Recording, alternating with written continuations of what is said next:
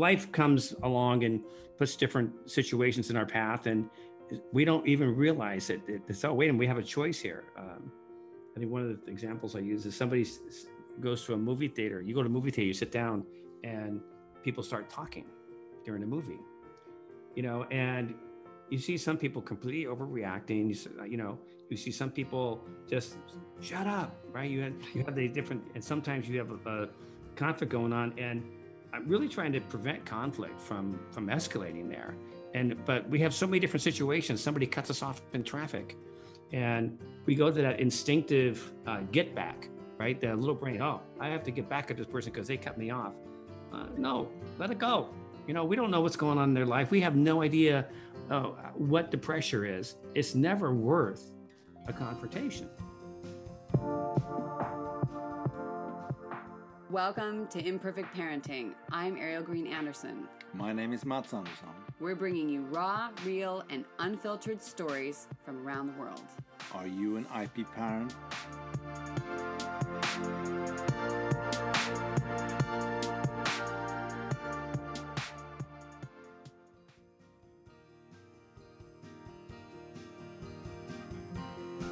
Hey, it's Coach Ariel Anderson, and you just heard the voice of Kevin Thomas McCarney, man and author of Little Brain, Big Brain.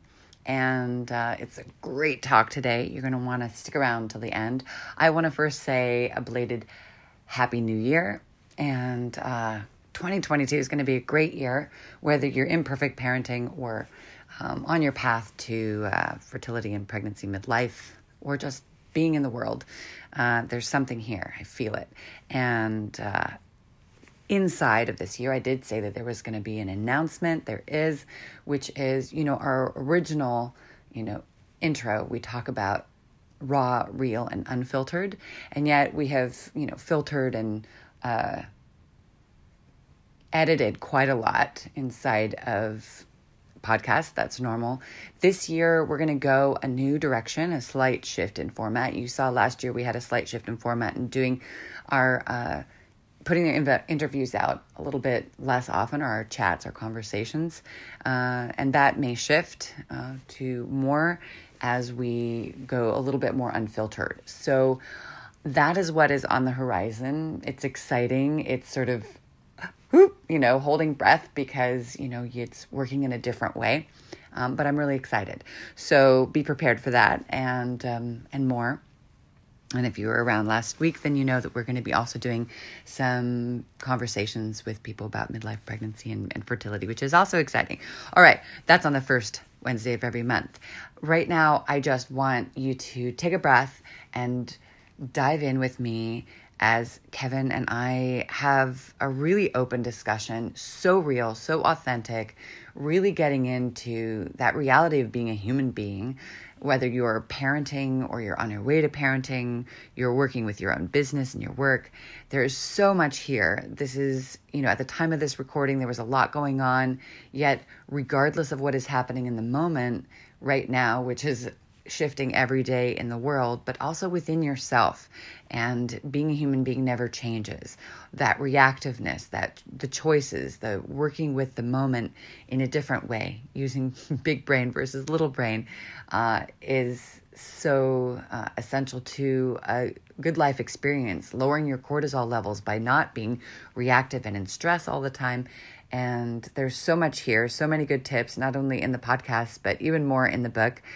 All those links will be down in the description, along with the usual resources for your life and possibilities. And of course, every Friday, I'm there on YouTube live at 10 o'clock and 9:30 on the first Fridays of the month. So without any more hesitation or pause, let's just roll in. Start a project, get on a good trip, long trip somewhere, and really listen to the end for all the goodness. And here we go. Kevin Thomas McCarney.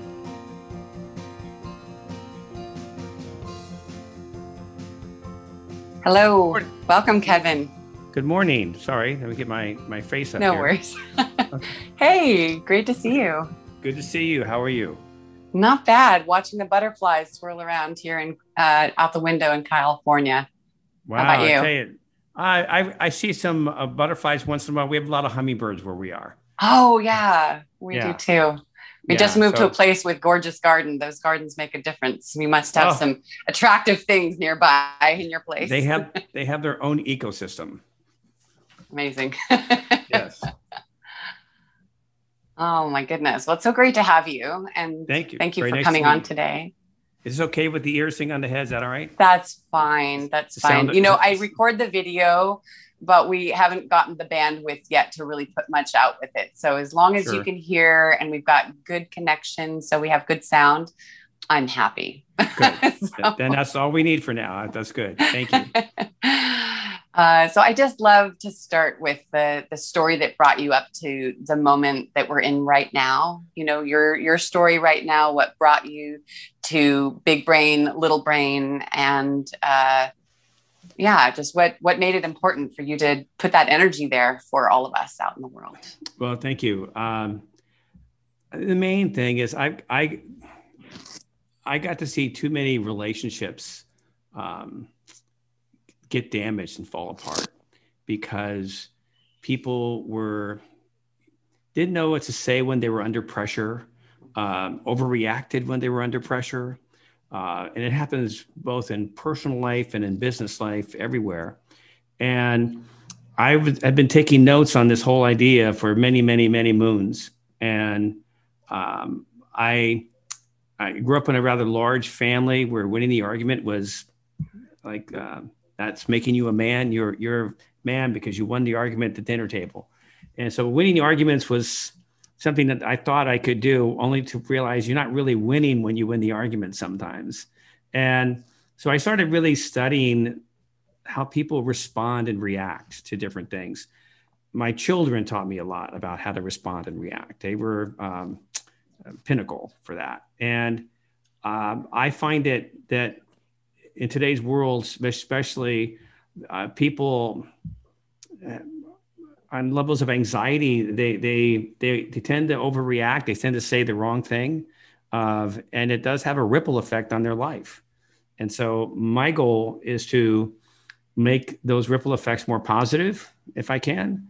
Help them make it more positive, because I can't do anything for them. It's got to be their choice. And my whole book is about choosing between the neocortex, the big brain that knows everything, right? I know I'm supposed to know, and that little reptilian brain that I put next to the mouth, because that's the impulsive part of the brain that just wants to spit out whatever it wants to spit out and make trouble for the big brain to clean up, is what I call it. And the big brain is that in control, genuine, sincere, good listener, and the little brain is that impulsive, erratic, sarcastic, not a good listener. And as I began to see these patterns, I started compiling them into different notes, and that's what brought me here today, because I wrote a book to try to help other people control their responses to different things in life. Thank you, Kevin. I just get a chill just when you're talking about that, because I think, well, now more than ever, like this moment in time, I think a lot of this stuff is bubbling up so profoundly, because for a long period of time, many people have been smushed into a space together, and they're, that little brain, I think, has been really getting the best of us. I can definitely say in our household, those moments have happened, all sizes of people inside the house, working with that. And it's that little brain, that ends up creating the regret or the middle of the night feeling of how, we could have done that better. Whether it's, I know personally, I've had those moments where I wake up and then I think I could have been a better friend, better lover, better mother, if I'd just been a little more conscious, whatever it is that would have brought the big brain kind of in the forefront. But I think it's that beginning of even looking at it, that somebody, as you said, someone has to choose it, that you even want the information to open your book, to have that conversation with you or me. I think that's a great start. Thank you. Thank you. That's exactly what it is. And I feel grateful that I was able to complete it and get it done, because it's been a it's a passion project of mine. I don't write or sell books for a living. That's not what I do. I'm in the people business, and I've been in the people business all my life. And I'm really love if I can help somebody connect. And I put a bunch of tools in the book as to how to help people in that pressure of the moment, what they need to do. Because even though you can say, count to 10 doesn't really mean anything. You can say, oh, just, take a deep breath. It doesn't really mean anything. It's just, what does that mean? What am I supposed to do when I'm counting to 10? And the deep breath, and listen, I meditate all the time. I do my mindfulness training for myself, but in that pressure of the moment, it's such a powerful thing. I developed a tool to help people pivot from that pressure moment to where they can then take control and not react or overreact to it in situation. And by the way, the book is Big Brain, Little Brain. I know half the book really well. I'm working on the I'm working on the other half. All right, and I think that the greatest realization for me is that choice. And there's several stories in the book that talk about opportunities when I had choice to make a different decision, and I fortunately did it well in several instances. But I also have plenty of examples of when I didn't do it well.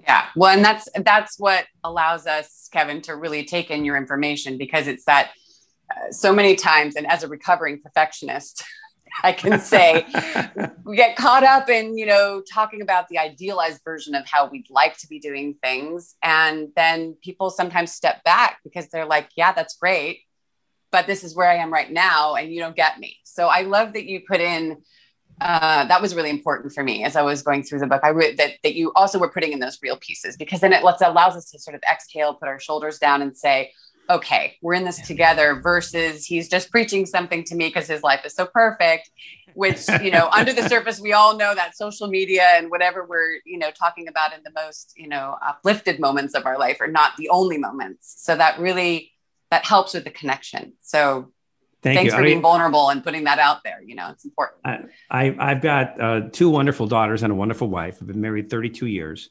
And I find it one of the best lessons I've learned is that sincerity is the key to just about everything. And if you're not going to be sincere, no one's going to listen to you. And also you're not really going to get through to people. So my daughters helped teach me that. They were really good at that. There's a couple of samples in the book about how my daughters taught me. And I think that it was really my fortunate time to be able to realize in the moment what was happening, so I could pivot and get to a better choice in what I wanted to say. And I think that I'm finding it difficult right now when I'm watching the news media and stuff like that. You see so many different people overreacting in everyday situations, restaurants and people overreacting. And I'm in the restaurant business. I've been in the restaurant business for 37 years. I've actually longer. I've had my own for 37, and I still do. Wow. And my partner, Patty, and I, she's been with me for 30 years now in the restaurant. And what we realize is that we're in the business of serving people with low blood sugar. They're coming in, they're coming in hungry. And that hunger physiologically diminishes their ability to be as human as they normally are. And I think that we have to teach our staff how to handle people that are in that state, and more importantly, bring them back, bring them, to where they normally are. And there's little techniques and everything we play with, but whether it's the restaurants or life, I'm just noticing that I really feel strongly that interpersonal training like this, or interpersonal communication, is something that the mindfulness stuff that you see evolving now everywhere is really that desire to communicate on a different level and to be on a different level, because it isn't about pontificating or being about somebody preaching or having all the answers. It's about a collective knowledge that we can all get together. We can focus here, and And whether through conversation we can solve issues, I think we can. I think that I think one of it's when conversations are allowed to escalate that you get confrontation. And so I'm trying to keep it at that conversation level so people can pivot within there. And I'm thankful. I mean, I think this is always needed. I mean, any point in history along the way that this is, this self-awareness, this ability to communicate from your heart, or rather than from the little brain primal reactive piece is it's life-changing just to even be working with it. And, right now, as you mentioned, that people are overreacting in very many different ways. I mean, right now in California, everything's opening up, but there's still stuff going on. And before that, we'd see this sort of extreme reactions in what could be, there could be a choice to do it in another way, as we're talking about choosing. And we often, we ourselves got caught up in a moment where we were like, oh, victims of circumstance. Oh, the world's coming at me. And then I woke up and I said, but we have a choice here. We can be in this reactive, in essentially little brain reality that was really making us suffer, or we can make a choice to find another, possibility. And I think that during this time, especially people, at least what I've noticed, I don't know from where you are, I was in shock, actually, that people I knew who were on a consciousness path, they, very spiritual, they're meditating, all this. I mean, granted, I do too, but we're all humans. I get that. But I was in a little bit of shock, and I still am, at the default sort of primal little brain place that so many people went because of the fear and the stuff that was going on. And it was sort of an intensified version of what happens always in life, but really intensified. It woke me up to what was under the surface, that we normally don't show it but suddenly, it just happened. All this stuff was coming out. And I thought, wow, there's a lot going on under there. Those people who are just managing and, on the surface, what we were seeing most of the time, what was happening underneath when put under pressure, and me too, things come out that are maybe not the best version of ourselves. I actually felt a little heartbroken around it. And so when we decided to connect here, I just felt, oh, good. We can talk about this, because it's not a comfortable place to talk about the struggles between the reactive and the responding. Like we all know, not we all know, but many of us know ideally that responding rather than reacting is going to make our lives and our conscience and so many things feel better.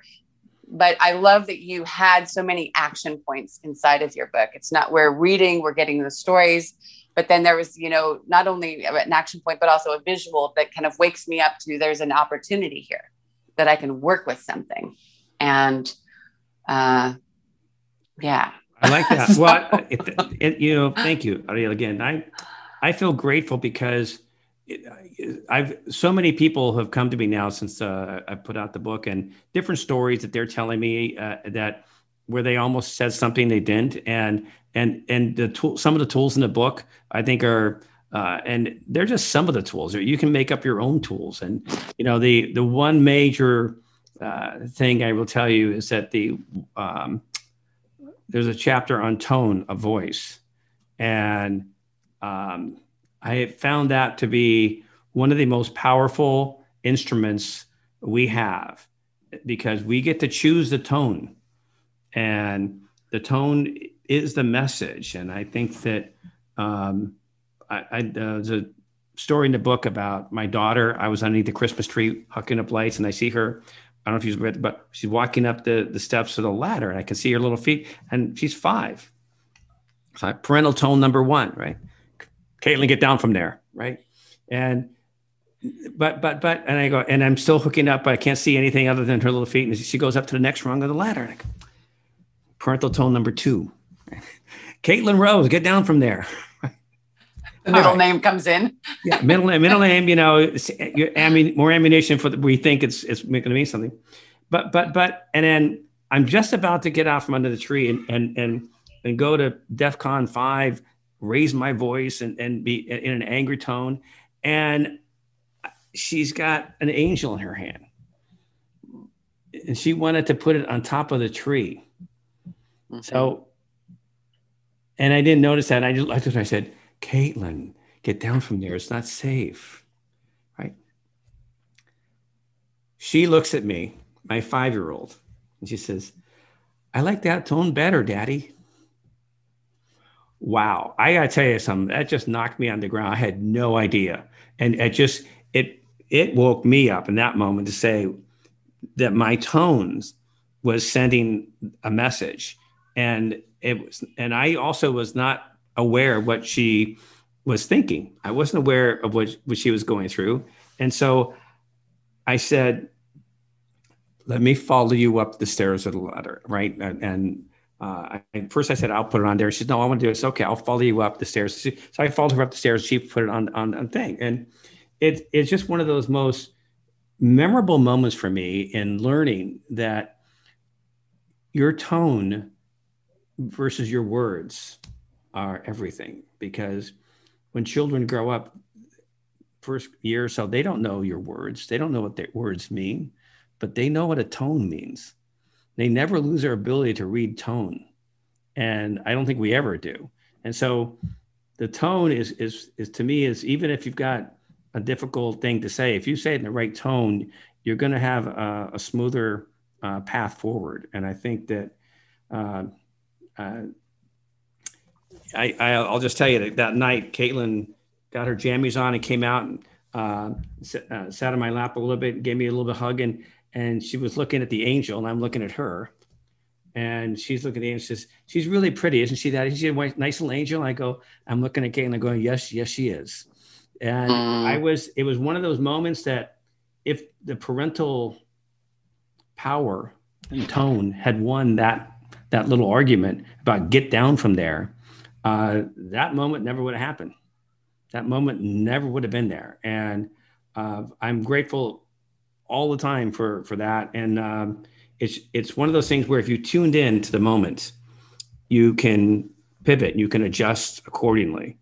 And if you, as a parent, I think tone was probably the biggest lesson I learned, luckily early on, because it's something that made my relationship with both my daughters so much richer right now.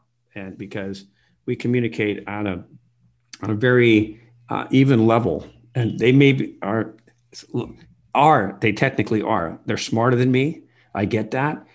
But because they're in their world, they know their world. They know what they're thinking. They know what they're in. And I just am a guest in that mind frame. So I feel grateful for that. You're spot on. And thank you for sharing that story, because it's, I think what you said also inside of that we never lose that response or that feeling to tone that comes up. I think the great gift in our children, right, is that they speak up and they say it. And if only we felt empowered or allowed as grown-ups to say, whoa, that tone was that doesn't get a response from me. I wish that we could do that more often. My daughter does the same. She's 5 and she's similar. She'll say, ooh, you got the meanie tone going. And I will say to her, wow. Oh no, because I remember that as a kid vividly, that tone.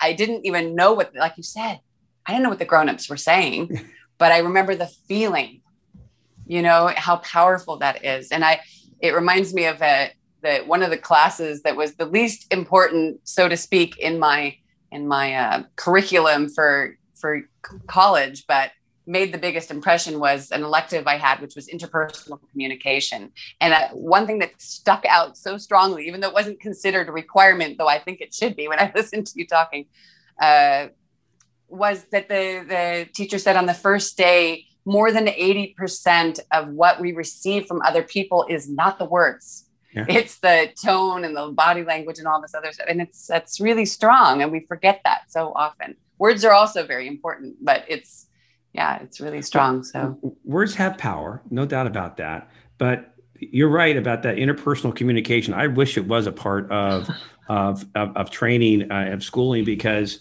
it's so needed because these are blind spots people have. We all grew up in different environments with different communication trainers, whether it's our parents or the people around us or the movies we watch or the music we're listening to. That's where we're learning how to communicate. But the actual interpersonal communication skills, where we're really thinking about what we're saying and how to get there, and the life comes along and puts different situations in our path, and we don't even realize it. It's, oh, wait, and we have a choice here. I think one of the examples I use is somebody goes to a movie theater. You go to a movie theater, you sit down, and people start talking during the movie, and you see some people completely overreacting. You see some people just shut up, right? You have the different, and sometimes you have a conflict going on, and I'm really trying to prevent conflict from escalating there. But we have so many different situations. Somebody cuts us off in traffic, and we go to that instinctive get back, right? The little brain, oh, I have to get back at this person because they cut me off. No, let it go. We don't know what's going on in their life. We have no idea what the pressure is. It's never worth a confrontation. And, it's one thing if you're backed into a corner and you have to defend yourself. But in so many situations in life, you don't have to get back at people. And I think the internet has played a really big role in that psyche that we're all experiencing and witnessing. I love the internet because, look, we're sitting here having a conversation, and I never would have been able to do this without the internet. I love that. It creates so many different wonderful things. But the ancillary effect on some of the internet is when like in social media, it becomes an enabler for the little brain. It makes people think that they have to have quick, short, fast answers, and that if somebody says something, they have to say something back. Well, they said this, well, I got to say this. And the whole concept of that need to retort or to retaliate is exacerbated by a very fast-moving dialogue. And that's mostly not dialogue on the internet. Most of it's monologues. And I think that it's really about us taking control. And it's just saying, I'm not going there. I'm not going to engage right now. I'm going to take an extra minute or two here before I respond to this text, or 10 minutes or a day. It's us taking control, because we're being trained to have a sense like, oh, you just got a text. You got few seconds to put out an idea and then respond. Can't always do that. You need more time. You need more thought. And I do. And I think that it just helps if people have that. The tool that I point everybody to in the book is I was doing presentations to different business groups, and even in the same week, I did a business group about the book. It was customer service for them, and I was talking about how things go on, and half the people in this business group got it right away. Oh yeah, big brain, little brain, okay. And then they said, okay, yeah. So, and I got to pivot, and then they didn't quite, but the other half didn't quite. They needed more. They said, why? I can't get to big brain, by the way. I use my little brain because it fills in and it protects me. I go, okay, I understand. So we started working on different techniques. And then about 3 days later, I was doing a presentation for a group that there was a charity that was teaching people coming out of prison how culinary skills for 14 weeks so they could get jobs in restaurants as prep cooks. And it's a second chance, which restaurants are really good for second chances, by the way. It's a great industry for that.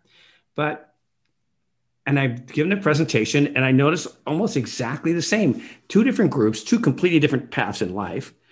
Half the group got it right away. And the other half said, I don't know. I can't get there, man. I don't know what I'm going to do. And so I developed this concept, and it's called neutral, and it's rather than just saying count to 10 or think differently or choose these words or choose those words. Neutral is it's sort of an instant awareness that you're in a moment where you might want to think about this more and pivot to a different response. And it's in that chapter we talk about the different phrases that people already have in their own brains, already have in their own vocabulary that they can use as a neutral word or neutral phrase to signal to their big brain to take over, right? Like, Uh, I walk in to my house one night. It was an 18-hour day for me, and I'm so tired. And I just wanted to come in and relax. And there's dozens of kids singing at the top of their lungs that I wasn't expecting.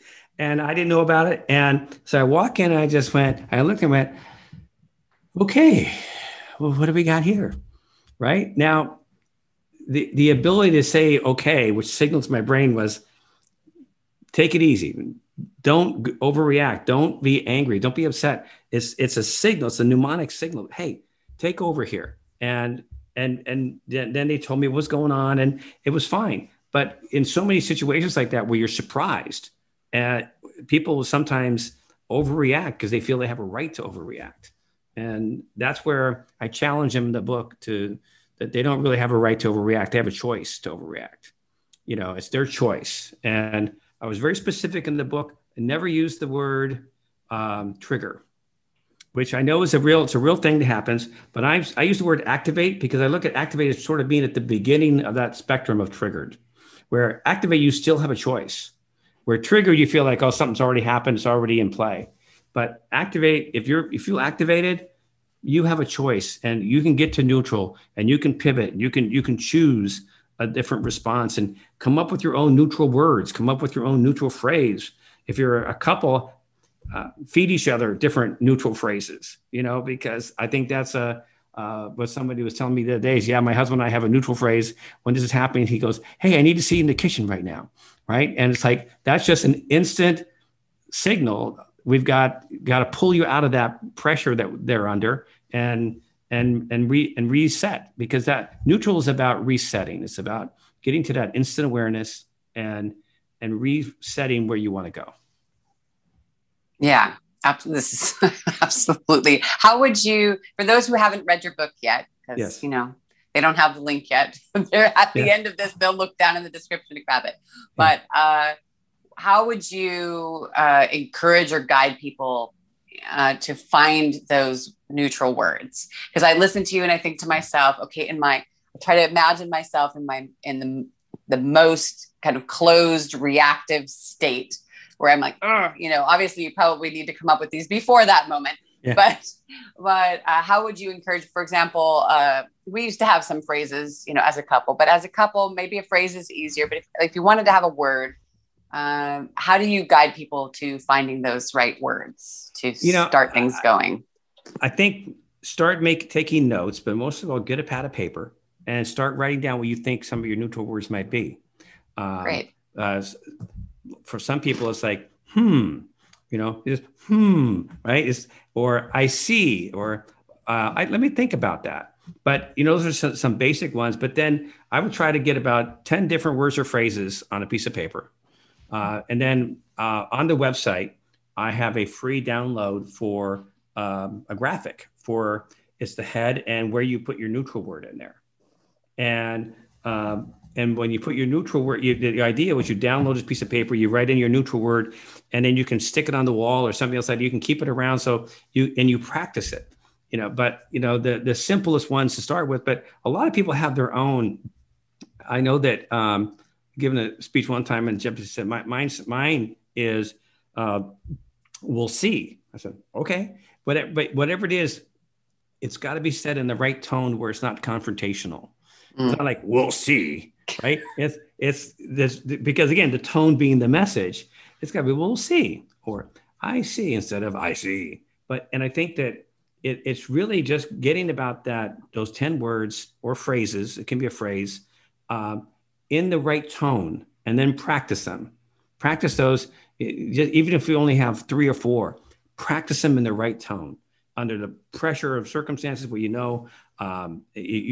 different situations, you maybe with a different group of people or different friends or different neighbors or whatever, you want to make sure you have control. And by having your neutral word, it gives you control.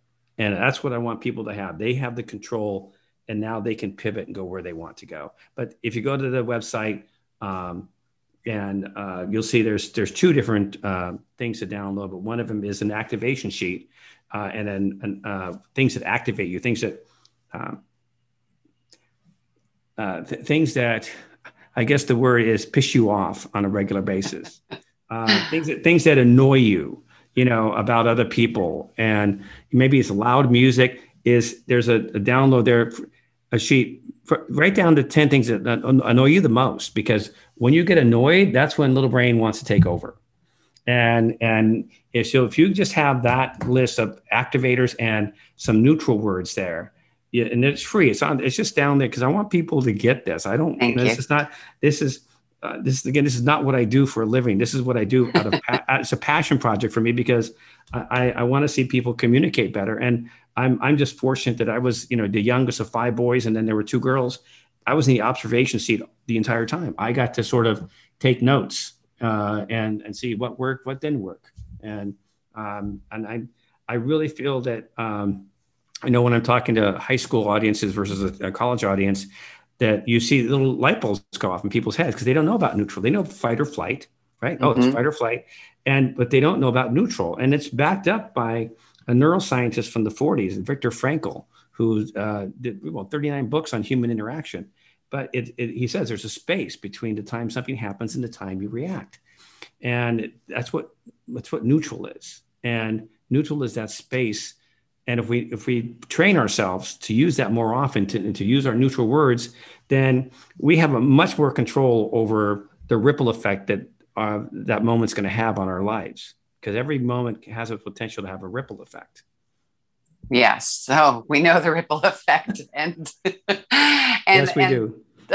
And thank you for that reminder about the space, because that was what was coming up as you were talking. I kept adding the word space, so I appreciate you sort of expanding on that feeling that was coming up and how important that is. I think for sure important to everybody, and those of us who process a little bit slower. It's creating that space, just like when you're speaking, they remind you it's okay to pause, between things. You don't have to just keep going. As a natural introvert, I often find that I'm expected to process too quickly. And then my response in the moment might not be what I really do. It's just what I did because I didn't have time to compute something else. So I love that focus on the space, because it's like when you write a letter, if you write something and send it out versus you do 2 drafts of it, the second time you go through, you're like, how did I even say it like that? I actually, that's so right. You're so right.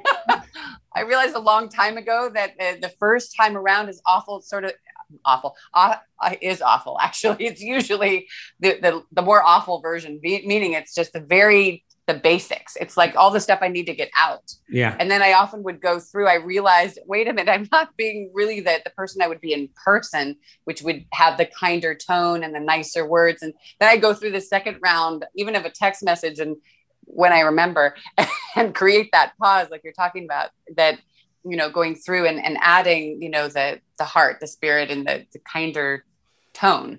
And we don't often do that if we're not taking that neutral for a moment. So, thanks for the reminder. No, I was diagnosed introvert in high school. Now, I don't know whatever test it was or some of those things. And somebody told me I was an introvert. I was quiet. So, and the bunch of tests, and you're an introvert. So, okay. And then I went on to work at Grauman's Chinese Theater as a doorman, right? Where I'm working with the public every day. So it's not the best place for an introvert to work. But I needed to make money, and that's what there was a job. And then I went to work at Universal Studios as a tour guide, and boy, I tell you, you're got a microphone and 128 people is not a place for an introvert. But I kind of worked myself out of it. And I think that for that same thing, I'm always a little sometimes slower in my processing when I'm thinking about things. And it just means could be I'm thinking about it more, but the danger of speaking too quickly is that we will grab, to fill in that empty space, we'll grab a cliche and we'll stick in a cliche which have nothing to do with the conversation. I remember even my first year of marriage, my wife came from a family, both worked, parents worked at the studios, very quiet, very, very, 2 kids, kind of a cute little family. I grew up in, streets of Hollywood, bigger thing. winning the argument was what I did. First year of marriage, I'm winning every argument, I think, only to find out I'm not. And we ended up with this one discussion. That's a kind word for it. And I finally said something. I said, I don't want to win the argument. I want to communicate. How do we do this? Because I was using cliches. I was pulling in cliches. Well, that's not what I said. Well, that's what it sounded like. All these different cliches that we grab because they're like on the floor. We can just pick them up. And when we do that, we're taken away from the real discussion of what that conversation is about.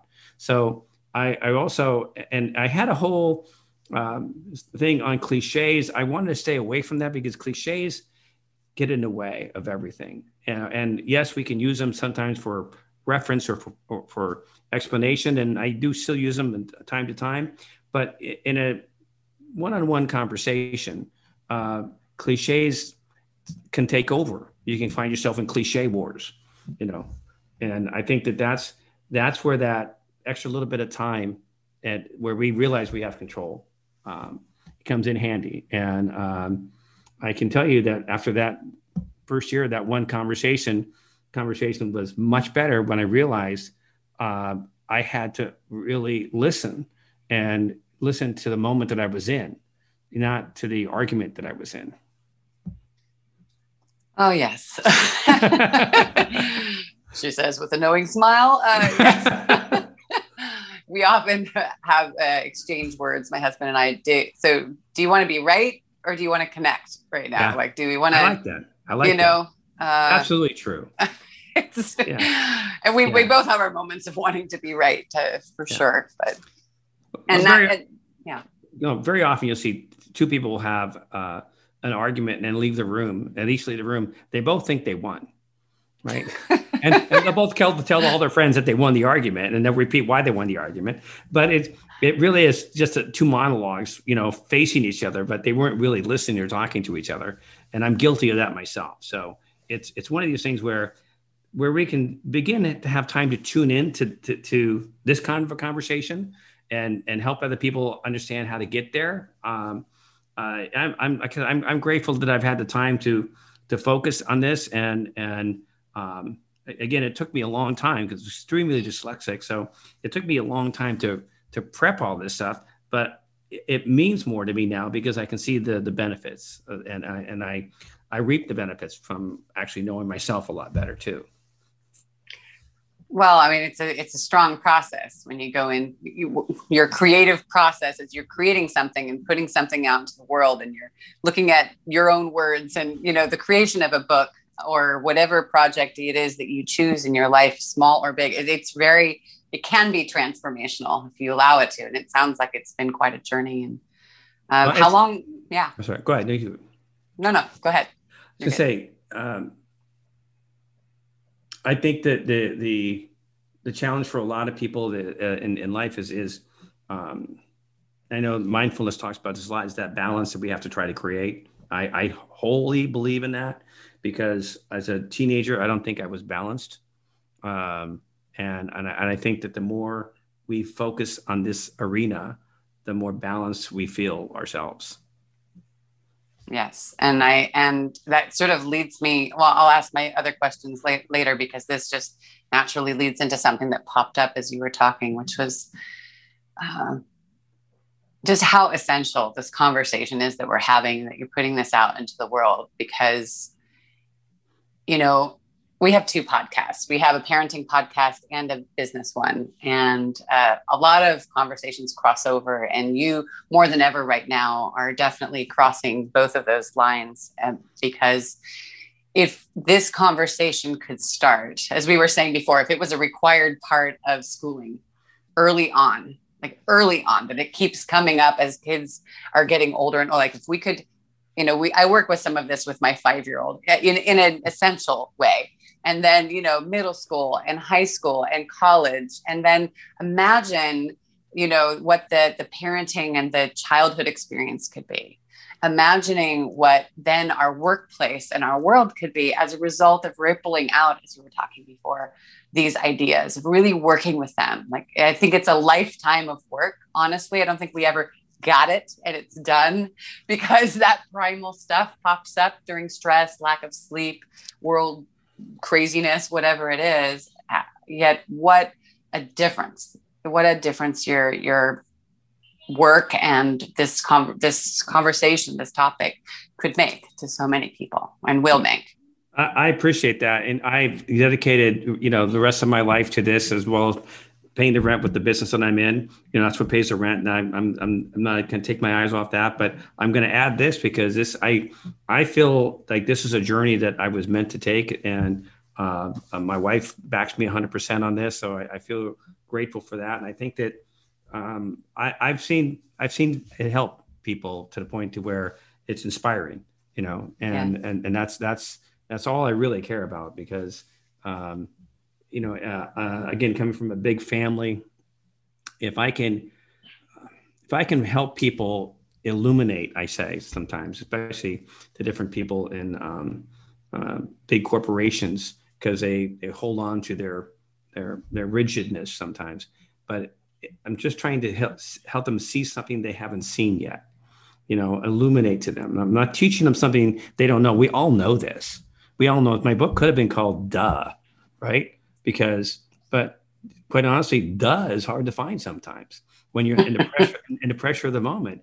But it really does about shining the light in the area of conversation and communication that maybe they didn't see before, that maybe they didn't know about, or that maybe that they hadn't been taught, or they're so busy they don't pay attention to it.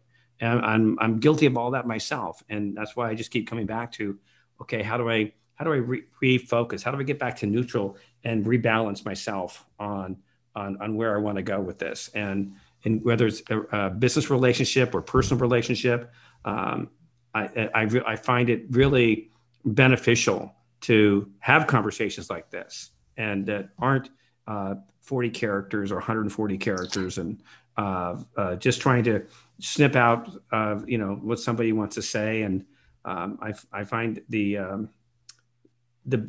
we have to be better at balancing than we've ever been before, because the weight is on impulsiveness. Mm-hmm. The weight is on impulsiveness, and that impulsiveness is driving a lot. So how do we unimpulsivate ourselves, if that's a word, and just not go there, not go there. Just let's take that moment and take that space where. And I use the word control, where we take control, because that's self-empowering. Yeah, we're taking control now of this. The way we can have a conversation with somebody, the way we talk to other people, we're in control. It's not something that is somebody is pushing our button. We have to react. Yeah, actually, Yes. And that you are.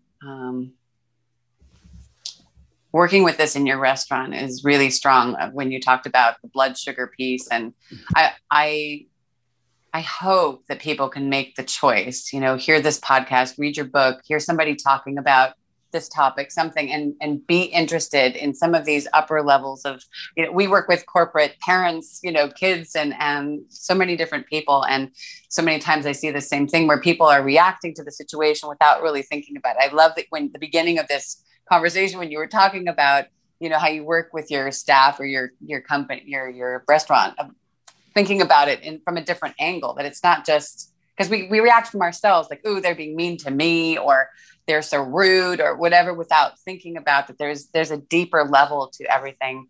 And there's so many companies and family homes that have so much dis-ease, which I think leads to disease ultimately, and illness, because the little brain is winning out and people are suffering. They're really, really suffering. So I just want to say thank you for being a part of what's making the difference right now. And I want to, before I wrap up, I really would like to ask you how long, because you said this was quite a process. When did the seed begin? Because we have a lot of creative parents out there and people out there. And I always like to ask, like, when was the seed of this project that you kind of were more conscious of it being something that was evolving and growing, and the process? You know, I always like to give people's perspective. It wasn't like 3 weeks ago, you know? No, and it's interesting. I think one of the seeds was back in around 2008. I mean, that's when once you start focusing on this stuff, all of a sudden you can go back into things in your past. You go, oh yeah, this was part of this. And you can start collecting those other stories that, oh yeah, you know, and so it's not like it's going to just start now and you've got to all of a sudden look for this stuff. It's there. It's in our lives. We just have to go back and define it and bring it back to where we're focusing on. And I think that, you know, it was, it's a phrase I use sometimes. I know it gets me in trouble, but you know, the customer's not always right. Okay. I know that that's the big thing. Customer's always right. But I work really closely with my employees, and I know that that's not correct. Customer will come in and order the wrong thing, and then get angry. And there's a quick little story in the book about two ladies that come in. One orders enchiladas, one orders a salad. They go sit down, bring over the enchiladas and salad. 5 minutes later, the enchiladas comes back up to the counter, slams the enchiladas on the counter in this restaurant that seats 40 people. As loud as you can possibly say, "These enchiladas are cold." And she slams them on the ground. And it's like, whoa, okay. The manager says, you know, "I'm terribly sorry. I will get you some new ones out right away. I apologize, and just have a seat and I'll bring them out." And he does, brings out some new enchiladas. 8 minutes later, after she gets the second enchilada, she comes back up, slams them down on the counter, points a finger at the manager and says, "You made these enchiladas cold again." Using the word "you" word, right? So the manager, again, just handled it so well. He says, "I can't tell you how upset I am about this. I will personally make you some enchiladas and bring them out, or anything else on the menu you want, and it's on me because I want to make you happy." "Fine, give me some of those taquito things." He brings her out some taquitos. 15 minutes later, he's noticed he's only taken one bite of the taquitos. And so he's getting a little bit nervous, but he's got a line to the door, and he feels a hand on his arm. It's the lady. And she says, "Thank you." Now, nobody saw this coming, right? "Thank you for not being angry at me. I haven't slept in days. My husband's not doing well. I just came from the hospital. It's not good news. I didn't mean to take it out on you." So again, not knowing what people are going through, and when they overreact like that, you know, and the thing is, oh, the customer, I don't want to throw my employees under the bus. 9 times out of 10, if there's a mistake, it can be the customer. It's our job to fix it. It's our job to bring them back. It's our job to not be upset or point to a temperature gauge that shows them how hot the enchiladas are. That's not our job. Okay. Our job is to bring them back and help them realize that, oh yes, we'll take care of you. That's what we're doing. And in this case, she apologized, and several customers around the manager came up to, they were so grateful. They said, "Listen, we knew she was having an issue, but what we didn't know, we were really happy with is the way you handled it." And that's what we teach our employees. You don't know what people are going through. You have no idea in a particular day what they've been through. And I love the restaurant business. The word restaurant comes from the word, it's a French word, restore. And that's what we do physiologically with food, and emotionally with a smile and a nice place to come. And the story goes back to 1765 with the guy who couldn't get into any food unions. He created his own soup store, soups and stews, and he put a sign in the window: "To you weary traveler, come in and my stews will restore you." Well, that's exactly what restaurants do. People come in from their journey from that day, from that morning. Maybe it's something at work, maybe it's something at home. There's something else about what's going on. The best thing we can do is bring them back and restore them to where they're back to who they were by the time they leave. And think about a Friday night when people go out to eat or go to have a beverage. They're restoring. They're really trying to shed the anxiety and restore themselves. And that's what we do. That's what I think that every customer service business does, in a way, not just restaurant. Anybody in customer service, anybody in the business, we know people are under pressure sometimes. I don't want to disrespect my employees, by just saying, oh, never mind, the customer's always right. No, because that's the wrong mindset. Mindset is customer needs our help. How do we fix it? How do we help them? Oh, it's really beautiful. I have to say, Kevin, thank you. It's a rare moment. I've done over 160 podcasts, and it's a rare moment that someone surprises me in their story. I often know, I know what's going to happen, but I didn't catch that piece when I was reading the book. And I appreciate that I didn't, because I got tears in my eyes at the compassion that is so rare these days. And that I hope is growing every day, and partly because of what you're putting out there, and that you're educating the people that you're working with in such an incredibly deeply empathetic way is life-changing, both, at home and in the business, that they're in, of interacting with people. And I'm thankful. I'm just so very thankful that you're doing this in the world. And thank you for persevering beyond 2008 and continuing, because I know that any project requires an immense amount of energy and willingness to look within, and you're making the world a better place. And you are making the world. I appreciate you guys taking the time to have a podcast, and to have so many of them and so many listeners. I think it's really important that, I think this is where I'm so grateful for the internet. This would never have happened. This is not, right. You don't have to wait for a radio broadcast or to come on TV or something like that. This is one-on-one. And I love one-on-one conversations. And this has just been a true pleasure. I'm absolutely enamored with this. So thank you, Ariel. Thank you for giving me the time to speak and get myself in trouble by saying the customer's not always right. Yeah, but I love that, because you followed it with an incredibly deeply compassionate, I just lost my voice. Excuse me. You followed with such an incredible story from the heart that brought tears to my eyes. So, it's all in balance, as you were talking about the balance. Before I have you give your website and where people can find you, I would love to challenge our audience in a good way, good opening challenge. I would love to set things in motion by giving them something to work with today, right now, that they can, have a win, or rather, like, they have an experience of what we've been talking about today, that they can then go, oh, wow, I get it. And then they grab your book. I love it. Hello. Sweet pea. That's my daughter coming in. Yes. That's my 5-year-old. Thank you. Okay, you can tell me all about it in a couple minutes. Can I have some marshmallows in my pasta?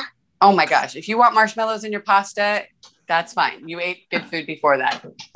Okay, there's surprises every day. You know what? It's the thing I love about this pandemic is that anything has proven us that we all have a life. Okay? Yes. Let's not hide it. That's for sure. I said to my husband, now the rest of the world knows what we've been going through for the last few years, and all other entrepreneurs working in this home crazy way, which is good, because it opens up that imperfection we were talking about, just being real people. And that's allowed now, which is that part I love. But coming back to it, I would love to challenge, put something out there. Let's say, give our audience something to work with. That they could kind of play with this sort of big brain, little brain, not reactive thing. And they could set it in motion, kind of get a moment of feeling out what that is. And that way, by the time when they go and they get your book, they've already gotten a roll. They've got things rolling, and then they can continue on and deepen that experience through your book. I would love that. I will challenge them to come up with 5 neutral words. Good one. All right. And write them down. And then repeat those neutral words in a very negative tone, and then in a very positive tone, so they can see the difference. Because it's easy, you can remember a word, but remembering the tone that goes with the words, or remembering at least a tone, you can control so much with that. I think if I would challenge them, just come up with 5. They probably already have some of their own 5, but then within a week or so, practice. If they want to go to the website and send me their neutral words, I'll love it. I'll collect them, because it's really about focusing and having those things ready. You need them immediately. You need them under pressure. So if you practice them, it's like an athlete who's practicing in baseball or in any kind of a sport, you practice 95% of the time for that one time that the ball's going to come towards you, and you got to be ready, right? So practice that, and then you're ready for no matter what trajectory the ball takes. Good one. I like that. That's great. You guys hear that? That's our goal. We're going to play with that. And I encourage you, I'll add to that, put the words somewhere if that's comfortable. Maybe if you don't want everyone to see it, you can put it on your side of the closet, whatever makes you happy, and stick it in places to remind yourself along the way so that it really kind of gets in there. You remind yourself to play with it. And then you can grab the book and keep having fun, because there's a lot of good stuff in there. And even if you're overwhelmed and you're like, I can't read an entire book, you can start the process, and, you can, at the very least, get the highlights, by going to each chapter and then reading a bit and getting those activities, because, though I highly recommend you do read it end to end, I know for myself, there are moments where you pick it up almost like an I Ching, you're like, flip it. What can I work with today? Right. And you've created it in such a way that that's possible as well. So, I want to make it very welcoming that way. And that's why I split the book up, and we put enough graphics and white space in there so to give people room to write notes. Go ahead, write in the book. I write in books. When I'm reading them, I'm writing notes. And sometimes I write a note to the author. I don't think you're right here. Or, I'll make a comment. I'm always doing that. So, and then text me or call me or whatever you want to do. My information's on the website. But I'm happy to continue the conversation. I really appreciate the people like you, Ariel, because, it takes a lot of effort to realize that you've got a commitment to keep this conversation and all the conversations you're having going. And it's a bank of information that people couldn't get anywhere else. You're not going to get it in a structured school. You're not going to get it in a business environment, unless you go to a seminar. Even then, you're picking up bits and pieces. But I love the fact that podcasts are now just a part of our life. You can pop them in your pocket, or, some people download that. You can take them anywhere if you want to, and come back to them, as you said, and flip forward and go backward. And I love all of that. I love the control piece of it, that you can, take it in as you need to. And we're going to have a lot of information. We're going to have your links and everything down in the description, but definitely we're going to do this little challenge. And any of you who want to participate also on our Instagram, we'll put some stuff up there and gather the words and send them on to Kevin, or you send them yourself. So where can people find you? Where would you like them to find you? Bigbrainlittlebrain.com. Easy. Love it. Simple as it gets. And you can email me there. It has all the information, and happy to engage and answer questions, whatever people want. Very generous. Thank you so much, Kevin. Really appreciate it. All right. Thank you, Ariel. Thank you so much. You're welcome. I so enjoyed this conversation. Is there anywhere else we can support you, or what would support your biggest dream? What could we do to contribute to your I think big just dream? getting the word out. I think what you said about how the book is, you can pick it up at any page and you can probably get something. You don't even have to, I separated in two different types, two different parts, but I really think it's just about getting people to get their own neutral words. Because I think neutral is just a place where a lot of people will be happy if they go, because they now control their responses and their life. And I think that, that's going to make the world a better place somehow. And I believe that too. I believe in what I do. Well, that holds a lot. That right there, that you're behind it. It's not just a product. So Thank you. I can feel that. That's why we put the podcast out, so people don't just see a cover of a book and go, but they get to meet the person and realize the intentions and the energy behind it. So, all right. Thank you so much. Thank you so much. Thank you for listening to our Very Imperfect Parenting podcast. If you'd like a little more like live coaching sessions, then jump into facebook.com/IPParents. You can also write me at ariel@imperfectparenting.net, or jump on that site for other resources like book reviews and other fun things. If you would just share with one person or let one person know about this podcast, that helps us a lot. As well, we have Patreon with extra privileges, and have a beautifully imperfect day. Thank you so much for being out there.